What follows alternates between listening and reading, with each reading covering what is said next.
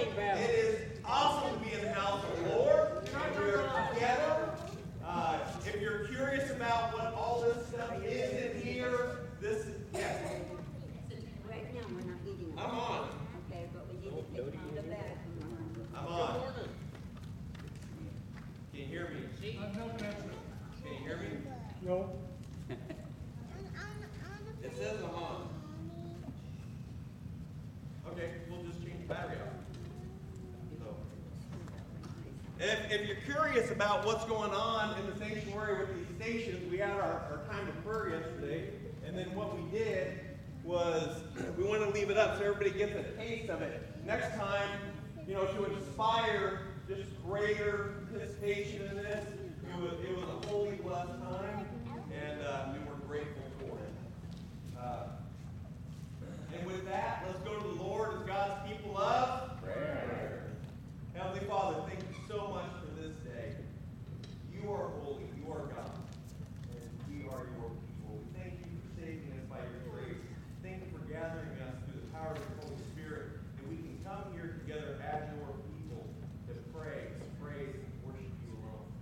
Thank you for making us on purpose and for your purpose. Lord, we ask that you forgive us when we dismiss the needs of others, and help us to forgive those that dismiss our needs. Heavenly Father, we lift up those in our congregation that are hurting physically, emotionally, mentally, and spiritually for your healing touch. And we also ask that your healing presence and the presence of freedom that comes by faith in you, Jesus, be known and shared and lived into in our greater community. We ask that you watch over our leaders, Lord, and we come to you in the name of the Father, Son, and Holy Spirit. And all of God's people said, Amen. Amen. If you'd please stand as we... I didn't even hear you, Justin. Please stand as we enter worship in song. This is the new song.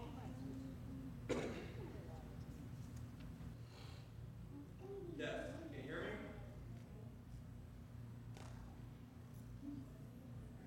Yes? No? Yes. Okay, I'm going to yell. If everybody wants to just come a little forward, that'd be great for projection. What we're going to be singing this morning, we're singing a new song we've never sang before. So, we'll be singing it more, and it's called We Are Hungry. And it's a reminder of our need to be desperate for God. That desperation that we desire, and we want God more as much when we're hungry, we desire food. When we're thirsty, we desire some water. When we have something, we have a desire. May God, may Jesus be the desire of our heart. May our hunger and desperateness for Him never be taken for granted. And may we live into it always.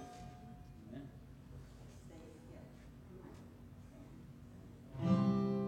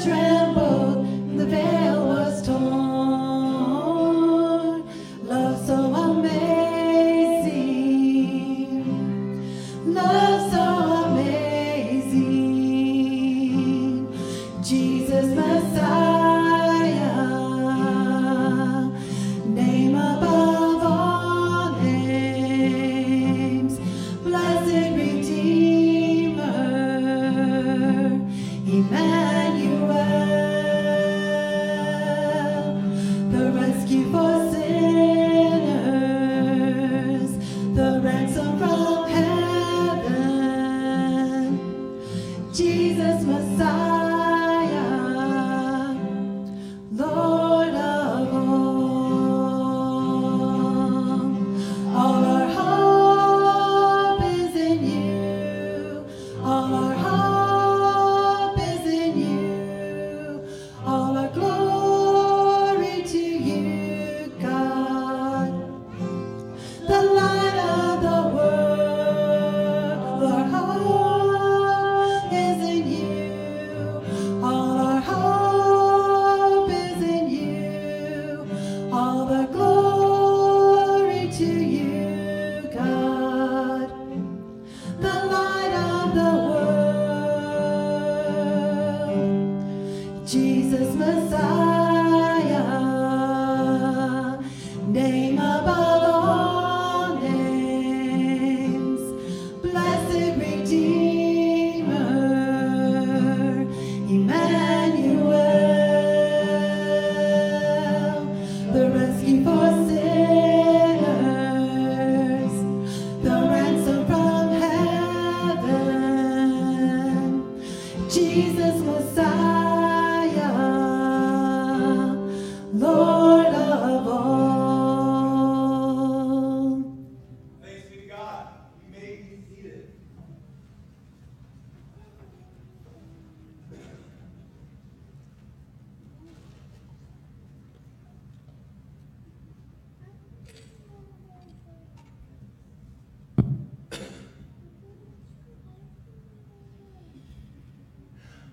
Back in mid-June, there was a severe storm that ransacked Shreveport, Louisiana. It knocked out power to 250,000 people, and the state put the city in a state of emergency. See, for nearly a week, the residents were out of power, and there was a heat wave with the index values greater than 105 degrees. The elderly residents in the community were struggling to keep cool, and their health concerns were getting worse. And so God put on Grace Point Church of the Nazarene's heart in Shreveport, Louisiana, to partner with the local business area association. And they put on a fan drive to help support the elderly people that couldn't stay cool, as well as to go ahead and support those in the community that needed to go ahead and beat the heat. You know, soon Grace Point found out that God had a plan, not just for fans, but for souls.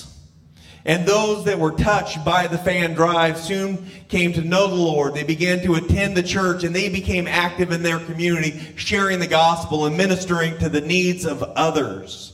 Grace Point's response was, our hope, our dream, our desire is to share the grace that we have received so that we can pass it on to our community, and then hopefully they'll pass it on to someone else. And that's exactly what's been happening.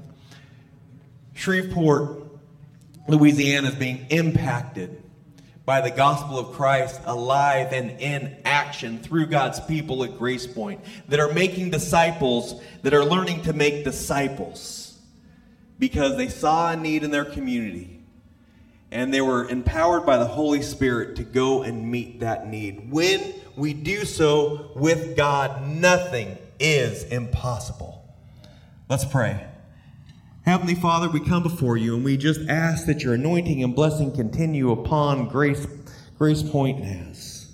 Thank you for the partnership with them and the local business community to affect the lives in a radical way, life and death way for those in their community. And even more important, the eternal life that was shared and spoken into. And the glory to you, Lord, for souls coming to proclaim you as Lord and Savior, and then going back out into the communities to continue to share your hope and your gospel. Be with them, their leaders, be with their community. And in Jesus' name, all of God's people said, Amen. Would you please stand as we continue in song?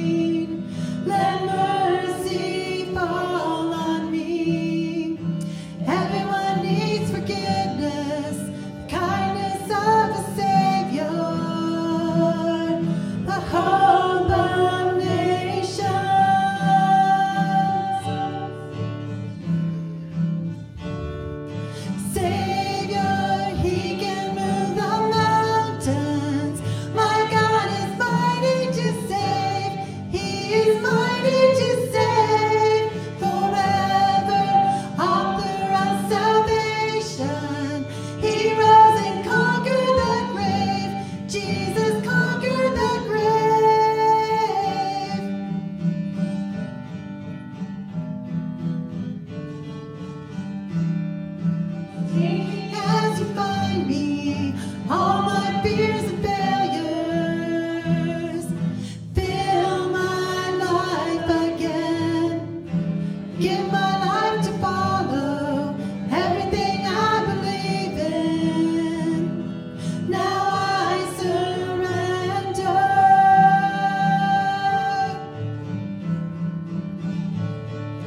Savior, He can move the mountains. My God is mighty to save.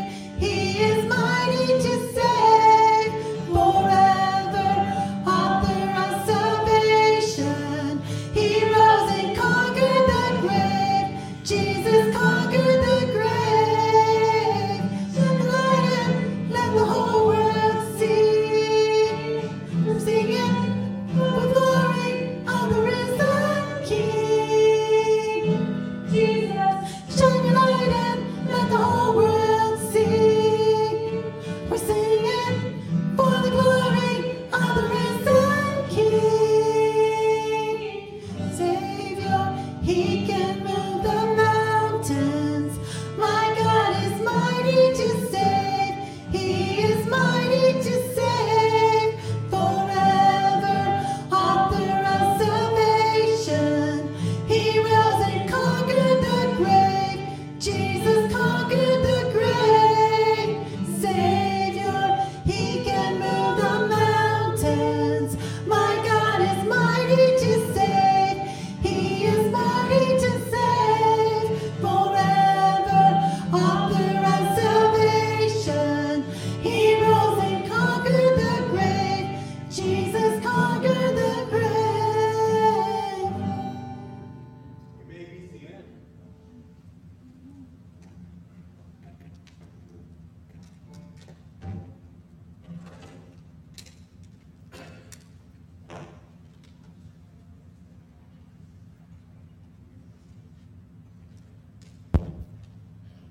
Thanks be to God. At this time, would you just bow your heads with me as we go before the Lord to ask His blessing upon our offering?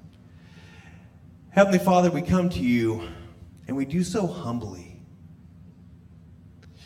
It strikes us, Lord, that when we open our eyes to everything that is around us, it all comes from you. We ask that these offerings and these givings that we give to you, Lord, that they may be a blessing upon you, upon your ministry, upon your work, and upon your church. May all glory be to you. May souls be saved, Lord. We thank you for the provision you've given. We ask that you multiply our gifts and our offerings, Lord, that we do so joyfully. And we thank you and we love you. In Jesus' name, all of God's people said, Amen. And if you, for your offerings, you can put it in the connection box on the back of the sanctuary and over there on the office door. And now it's time to pass the peace, so we want to stand on up. If you want to check out some of the prayer stuff, or just go say hi to someone and say good morning.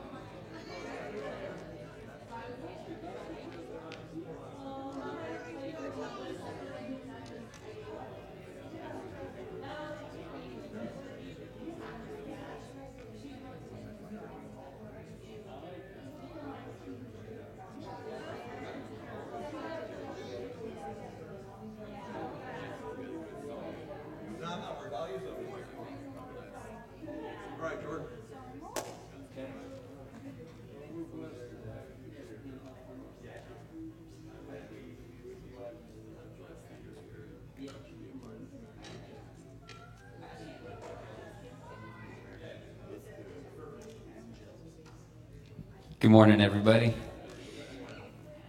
I just have a couple quick announcements for everyone. So the first one is going to be just some members in the congregation, and just for us to keep in mind, anybody knowing of an apartment or house for rent, talk to Pastor Jason. There's maybe some needs there, and just pray over that and think about that. And the other announcement is to write a note of encouragement with our Fruit of the Spirit monthly theme, so just a reminder for that.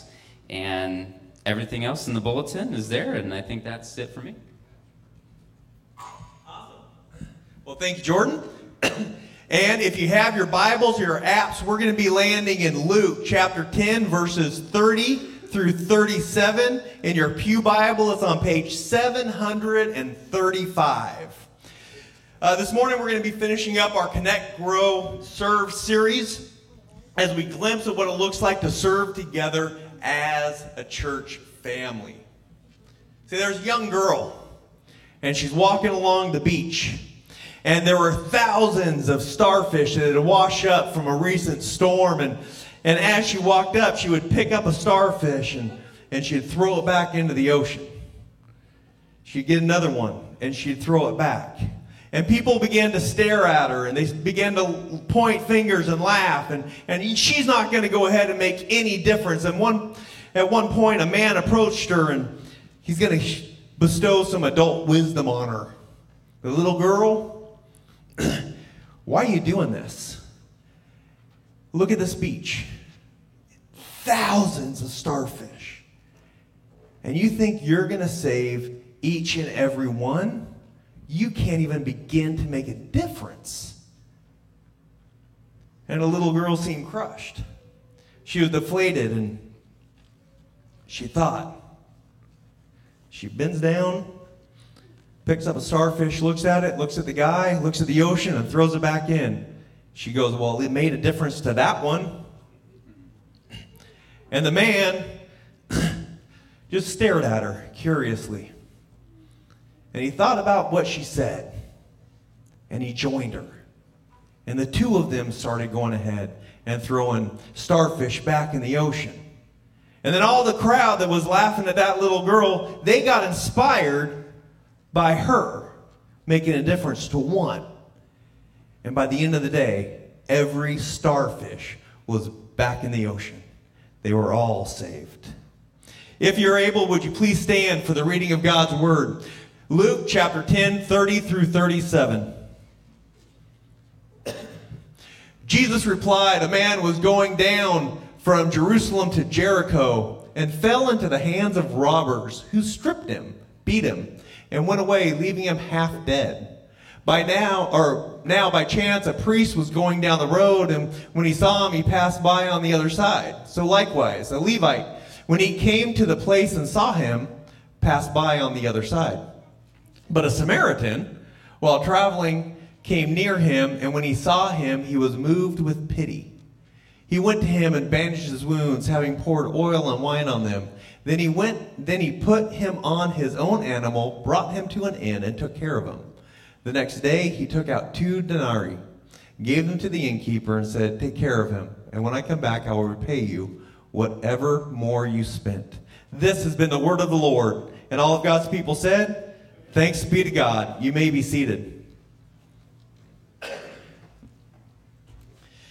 The parable of the Good Samaritan is so familiar, many times we lose sight of its purpose, which is to follow a Christ-like godly example. As we connect, as we grow, and we serve in our communities together as a church family. And in our text, Jesus is speaking with a religious leader, an expert on Hebrew law. And he's coming up and he has a conversation with Jesus, and they're talking about how to inherit eternal life. So this is not just behavior, but this is an eternal life-changing moment that alters our behavior. And Jesus responds to this man and says, what does the law of Moses say about eternal life? And the man responds, rightly so, because he's an expert in the law. Love the Lord your God with all your heart, soul, mind, and strength. And love your neighbor as yourself. Jesus, you got it right. Good. And then the guy wants to justify his actions and the life that he's been living. And he asks, well, who's my neighbor? But from the book of Leviticus, in that time, the definition of neighbor, both culturally and by Hebrew law, is an Israelite or someone who had converted to Judaism. And Jesus sees right through this question and begins this parable. But for us to rightly discern, we need to rephrase the question. The man isn't asking, who's my neighbor? The man is asking, who is not my neighbor? Basically, who do I not have to help? And that's where our parable begins. Is for those that listening to Jesus, he begins this parable, and they were so familiar with the area, he draws them into this dialogue. See, everybody in the area knew that traveling from Jerusalem to Jericho was treacherous at the very best. It was a 17-mile journey on foot or by animal or by cart. And it was so violent that it was known as the Way of Blood. It was desolate. It was rocky. It was a perfect place that was characterized by danger, ambush, and bandits. And this leads us to our unworried Jewish traveler who's traveling and is robbed and beaten, stripped of his clothes, and left half dead. Half dead. Scripturally, half dead is either that person can be taken as very near death, or that person is so badly injured that without any assistance, their life is in grave danger and they will die. And so Jesus begins to challenge the listeners and begin to challenge us on how to look at others when they are in need. Do we see others as a half-dead corpse unworthy of our time and our resources? Or do we see a half-alive person? who's made in the image and the likeness of God. When we see someone in need, do we see them worthy of God's love? Do we see them worthy of our love? See, in verse 31, we see a phrase that by chance, which highlights how so often we come to opportunities to go and serve, to share our faith when we least expect it. And it's usually in inconvenient times and circumstances. And the first person to encounter this victim on the road is a priest. And the indication that he's going down the road, you had Jerusalem, and then you had Jericho. So chances are he's traveling down the road from Jerusalem to Jericho, just like that traveler was. And if he was in Jerusalem and he was a priest, he may have been doing his priestly duties, and now he's just traveling after his tour. And certainly a priest would know and know Hebrew law and culture and hospitality and will respond to a fellow Jew in need. Yet when the priest comes across this man lying, Scripture says he simply crossed the street and passed by. Those listening understood that according to the law of Moses, that if that priest went ahead and touched a corpse, that priest would become unclean. And so to go ahead and investigate too thoroughly may mean that, well, the priest got to go possibly back to Jerusalem to go through cleansing rituals. And that's going to take time, and that's going to take resources. And in other words, this priest is on a business trip, and he wants to get home and doesn't want to be contaminated by the victim. And he'd have to turn around, and it would just be a big headache. Plus, there's no telling how long it would take, and the priest, we'll give some grace. The priest may have thought, you know what, this is the way of blood. This is a long, long journey. Maybe this is a trap.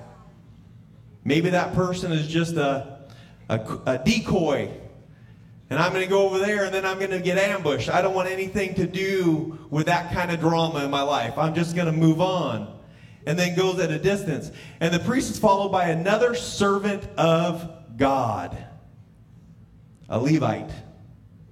The Levites served in the temple and would presumably know the law as well. And it's interesting because the Levite does something different than the priest. The Levite seems to come over and to investigate the person that is lying half dead, a half alive human being, and then crosses over and passes by. Which means the Levite at least could have possibly seen that the person was breathing, was making noise, and yet forgoes the opportunity to be of service, forgoes cultural hospitality, laws and traditions in that time, and just forgoes it and moves on. And it could have been that he was like the priest. It's unknown named amount of reasons why he passed on. He could have been fearful for his life. Might have been felt inadequate. Didn't have the training. I don't know how to deal with that. That's a hot mess. Maybe afraid of defilement. Maybe Levite had a pressing schedule. Maybe there was some other reason. Whatever it was, the Levite left that person to continue to suffer and potentially die. You see, it's noteworthy that we don't make a mistake of vilifying the priest or the Levites. In doing so, misrepresents the very core teachings that distracts us of what Jesus is trying to emphasize here. Jesus is sharing with the crowds and the religious community, those faithful followers of God. And he's also sharing with us, the church, that the priests and Levites aren't bad guys, all right? Really, they represent all of us in some form or fashion. They knew better. They had opportunity. They see a need of another person, and then they turned a blind eye. As the scriptures say, they just crossed to the other side of the road and moved on. And in some regards, we need to give them grace because we're all guilty of the same thing at various times in our life. I include myself in that, where I see the need of a person and I realize I don't want to get involved. And we go on. For the two that walked away, as well as for us, they appeared to be hyper-focused in their lives, and they have unnamed personal reasons not to go ahead and stop and be of service. You see, the genesis of this parable is love. Loving our neighbor enough to be of service. Loving God with all of our heart, soul, mind, and strength, and our neighbor as ourselves. That goes ahead and gets back to the core question of eternal life. And that difference of eternal life of Jesus in our lives is to empower us to be able to stop and be of service because of God's love for everyone. And it also inspires us to go ahead and see others with God's love. The priest and the Levite, they failed to reveal a love of God to each other. Which takes us back to the original question is, who is my neighbor? And who is not my neighbor? Life is complex, and sometimes we find ourselves caught up in the tyranny of our tasks, and we begin to feel inadequate and under-equipped, that whatever God throws at us, I can't do it, I'm not equipped, I don't know how to handle that kind of thing. And when we begin to listen to that voice, soon we forget that we are to live into the love of God for others, because God loved us first. We forget that we are to live a life of service because we worship a God that came in the form of a servant. If Jesus came in the form of a servant, and I've turned my life and will and care all over to the care of Jesus, and I'm supposed to follow him and be more like him, maybe being a form of a servant is how his love shows through me. You know, that it's hard to do that. Sometimes we're suffering ourselves. Sometimes we feel beaten. Sometimes we feel in need. And when we did that, when we were beaten and in need and laying on the side of the road, metaphorically speaking, Jesus saved us. He stopped and he saved us. And like the priest and the Levite, we're not bad people. We're just normal people afraid of messing up. We're normal people that hesitant being caught up into the chaos of others because that's complicated and life is messy, and so are relationships. See, we're normal people that get caught up in our lives, and when we do, we get so caught up in ourselves, we forget of the greater call of God upon each of us to be servants of God. Maybe we have concern for our personal safety or a reluctance to get our hands dirty. Maybe we have failing health. Maybe we're entering into a new season of life or ending a new season of life. Maybe we're on our way to work. Maybe we're on our way home. Maybe we're going to do some grocery shopping, or maybe we got the kids with us, or maybe we're just tired and worn out. Maybe we're burned out. Maybe we have a business commitment that just can't be changed. So we look at our watch, we look at the need, and we cross the road, and we pass by. You see, with each justification, we begin to see people not as a human being that's half alive, but just another person that's just half dead. A person whose life's in ruins, and a person who's really just a poor investment of our time and our resources. And so we protect ourselves from injury, and not just physical injury, but the emotional and the mental and the spiritual injury that can come when we invest into mess of life. When we become service, we open ourselves up, and when we do that, we're opening ourselves up to getting hurt. See, we all know too well the anxiety of being caught up in the complications of a situation when we expose ourselves to real people and real problems. See, like the Levite, we may go and investigate and check the circumstances out and then pass by. And whether it's rooted in a feeling of inadequacy, a feeling that we're going to get defiled, or we're going to catch something, or rejection, or a pressing schedule, or this awkward intrusion into our privacy, or the hassle and disruption of and detour of life that it's going to take, or even the distraction from our own responsibilities. We resign from assisting, we resign from being of service, and we allow souls to continue to suffer because we pass by. And we tell ourselves that we didn't cause the problem, that it's not our responsibility, that we got no skin in that game, not my monkeys, not my circus. And before long, rather than loving all of our neighbors, we have selectively chosen who our neighbors are and who our neighbors are not. Just like the individuals Jesus is addressing in this parable. It doesn't mean we're bad, but it does call for us to take a thorough inventory and reflection, perhaps, maybe, we can, possibly, perhaps, open ourselves to the grace of God and attempt to love a little gooder. Just a little gooder. Start by becoming a better neighbor to all people and begin making a life-changing difference like that girl at the beach, one at a time, one person at a time. God never calls us to take on the world.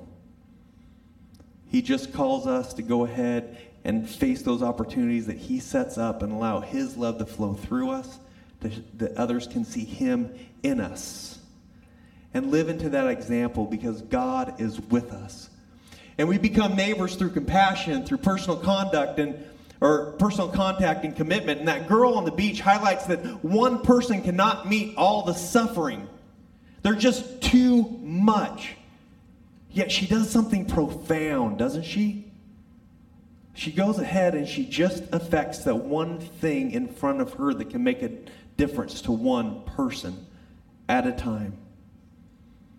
And when she's laughed at, when she's mocked, she just helps one.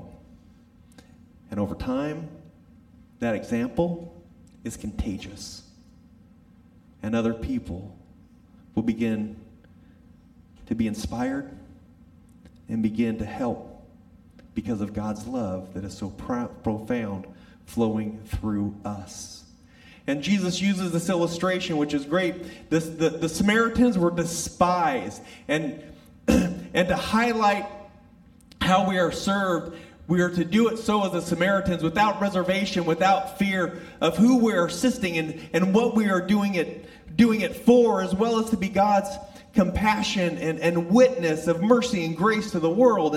And no doubt the listeners were shocked and probably a little upset that Jesus would highlight a Samaritan who was despised and hated by the Jewish people. In fact, the person lying down on the road, it really probably says that traveler's state of mind. That person must have been really, really close to dead. Because any Jew worth their salt would never even accept help from a Samaritan. And by having a Samaritan as those the ones need help, Jesus breaks down the cultural barriers that keep us from helping others. The nationalistic barriers that we look at others as those people that cause us to distrust people outside our comfort zone, our circle of familiarity, and our cultural belief. And he shows that when we break those down, we begin to open up to the real human needs of others, as well as begin to show an example of what it's like to be loving of all of our neighbors. And when we begin to look into this, there's 3 characteristics that are worth investigating. Compassion. When we're of service, it's compassion, it's personal contact, and it's commitment. See, the Samaritan sees the same things as the other two, and he does not pass. He stops. The Samaritan sets aside his personal convictions, hostility, national identity, and obstacles to serve the greater love of God. Simply put, the Samaritan shows the love of God that transcends personal rights and wants and belief system for the sake of being present to the needs of others, even when those others that person is willing to help would potentially reject or dismiss him. It made me think, I wonder if the crowds who despised the Samaritans, if they felt convicted when Jesus shared this example. As Jesus is saying, you know what, those people that you claim that don't love God are showing God's love better than God's people. And then there's service through personal conduct. The Samaritan serves through personal conduct. He doesn't just come and distance himself and say, hey, what do you need over there? Rather, he makes personal contact with the potential cost of his personal space and his personal comfort. It's not comfortable helping people or being of service. And he forgoes that. He gives personal conduct and care through proximity, not remote charity. And the victim is wounded, and immediately the Samaritan treats these life-threatening wounds with oil and wine and bandages. See, that combination of oil and wine was in the first century was often used to cure, ease pain, and cleanse wounds so they wouldn't get infected and cause death. And on a side note, and it wasn't lost on those first hearers, that the oil and the wine, there's a very good possibility that the priests and Levites were actually carrying with them the very thing that could have helped save this person's life. And they crossed a road and they passed by. But isn't that often the case? God gives us opportunities and we feel that we aren't prepared, that we don't know what it is, and so we don't even investigate it when God has already given us the tools to go ahead and affect whatever he leads us into. That's faith. If God leads us into something, God is with us, and God will go ahead and see us through us and give us everything we need to affect whatever it is of his leading to his glory, if we're willing to surrender to that. And here we see the Samaritan forgoes the danger of stopping, the potential being vulnerable to bandits, a detour from his schedule. And it means the Samaritan took the time to administer compassion through human healing touch. And this third characteristic is of the Samaritan is commitment. And it's a commitment of time, and it's a commitment of resources, and it's uncomfortable. The Samaritan even goes so far as to use his mode of transportation. And if the Samaritan is going to go ahead and help this individual, let's just say he had a cart or a donkey or whatever it was, he's getting and transporting someone, his personal belongings, he himself, through personal contact. His personal belongings had to get shifted around. His priorities had to get shifted around. Chances are he got potentially blood on his gear. That's a commitment. That's an investment. And then he assumes responsibility and reveals a characteristic that all Christians should embrace of giving and investing in actions that bring forth life. There's nowhere God wants us as Christians to live into actions that bring forth death. Whenever a Christian does something, we are to bring forth life, because all of God's actions are life-giving and life-forth-bringing. And so the Samaritan gives away his time, and he takes this man to the inn, and he spends all night tending to the wounds. Maybe losing sleep, forgoing meals, to make sure this man doesn't die a stranger. And then the man's committed to the progress of this man's healing, and he gives away his resources, not because Scripture indicates anywhere the Samaritan has money or has it in abundance or plenty. It's because he's showing a love of neighbor, because God's love is so profound in him. And the 2 silver coins that he gives would have been proficient money for lodging, food, and resources for a week, possibly 2. And the Samaritan man said, I will be back, and I will go ahead and take care of this guy's tab. He gave his time and his resources. The Samaritan made an eternal difference, made a difference to just one person. See, the point of the parable is a powerful statement for all of us to sacrificially love our neighbor that gives evidence of God's love. To a world that is beaten up, a world that is robbed, a world that is stripped, a world that is laid out on the side of the road with half-alive souls. And the question is, when we as the church, as we as God's people, how do we respond like the priests and the Levites or as the Samaritan? What do we do with our interrupted schedules? What do we do with utilizing our resources? What do we do at the cost of our personal comfort?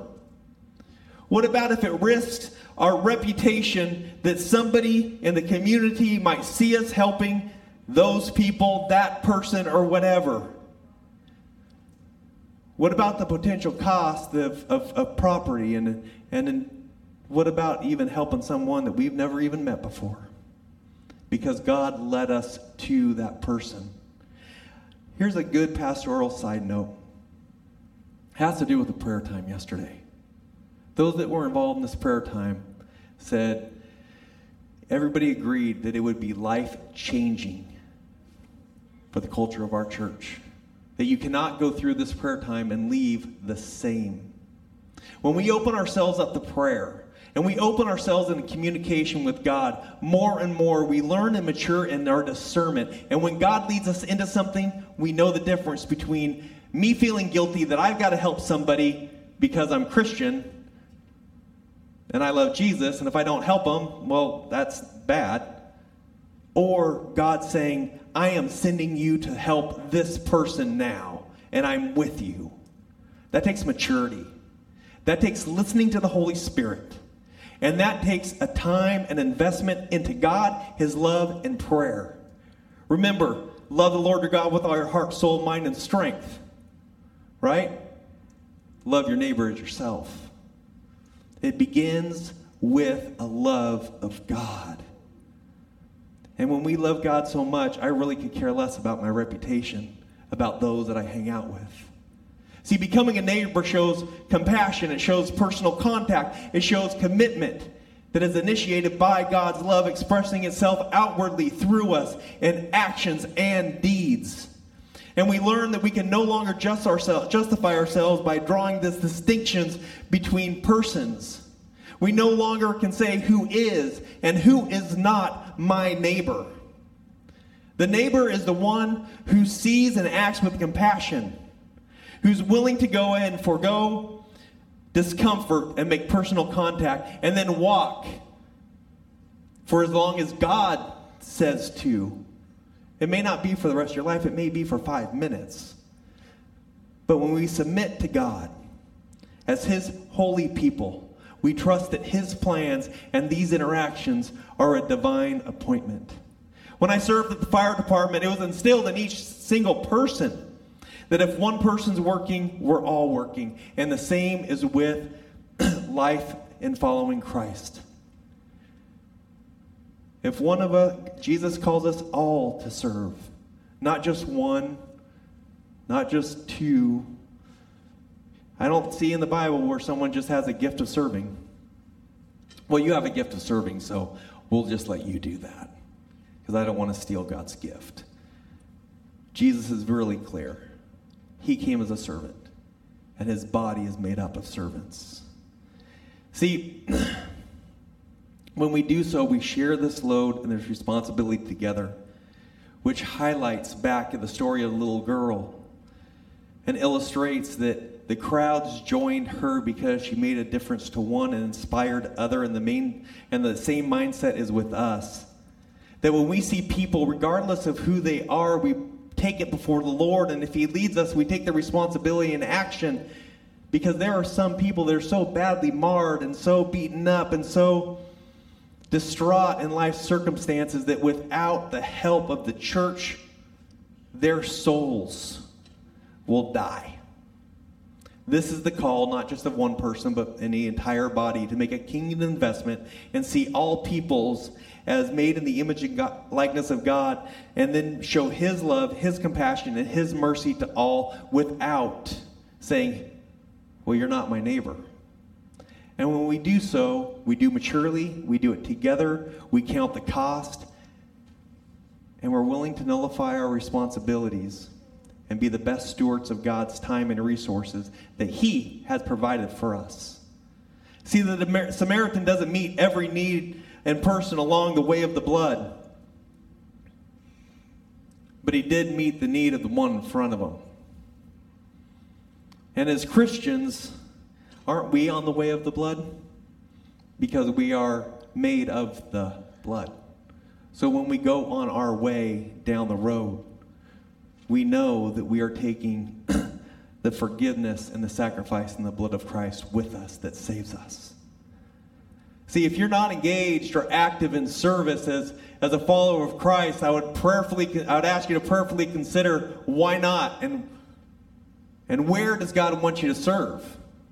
See, if you're not committing, when we serve, especially like in the local church, there's a fear that when we commit to something, we're going to be doing it for the rest of our life or until Jesus comes back. Same with Bible studies. And it causes us not to want to make a commitment like that. But we are called to be a church. And as a local church, as a local body of Christ, we're all called to pitch in. See, everybody has a place, and everybody has a place to serve.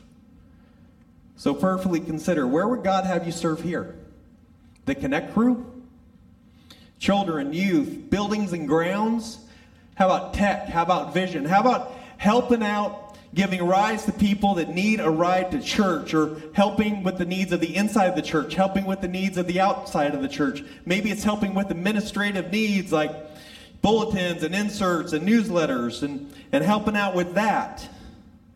That's when you get to use your giftings, right? Gift of administration.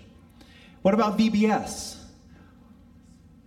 And helping our children, the next generation, investing in sharing Jesus with them, that they grow up with a passion and a love of Christ because they see the love of God. And we don't see our kids as unworthy. We see our kids as worth a worthy investment of Christ's love.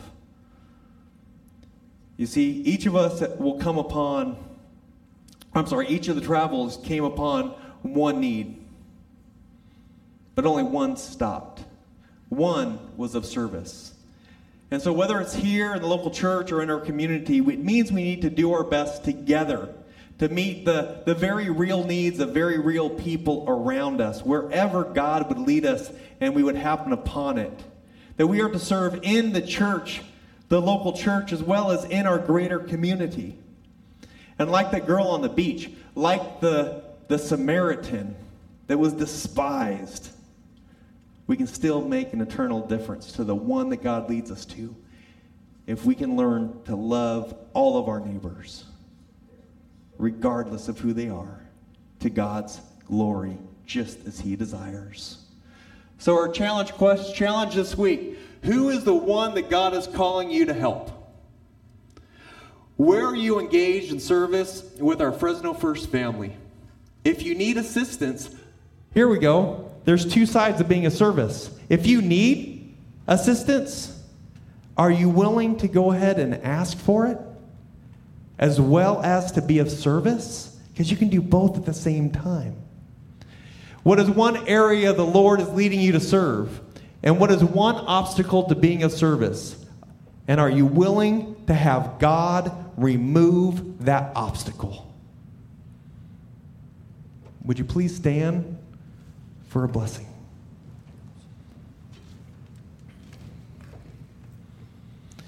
May our souls overflow with the love of God as we connect, grow, and serve in our communities and in our local church family with compassion, personal contact, and commitment. May God open your eyes to the one in whom He would have us give help, and may we have ears to hear the direction of the Holy Spirit in wisdom and truth. In the name of the Father, Son, and Holy Spirit, you are sent. Amen.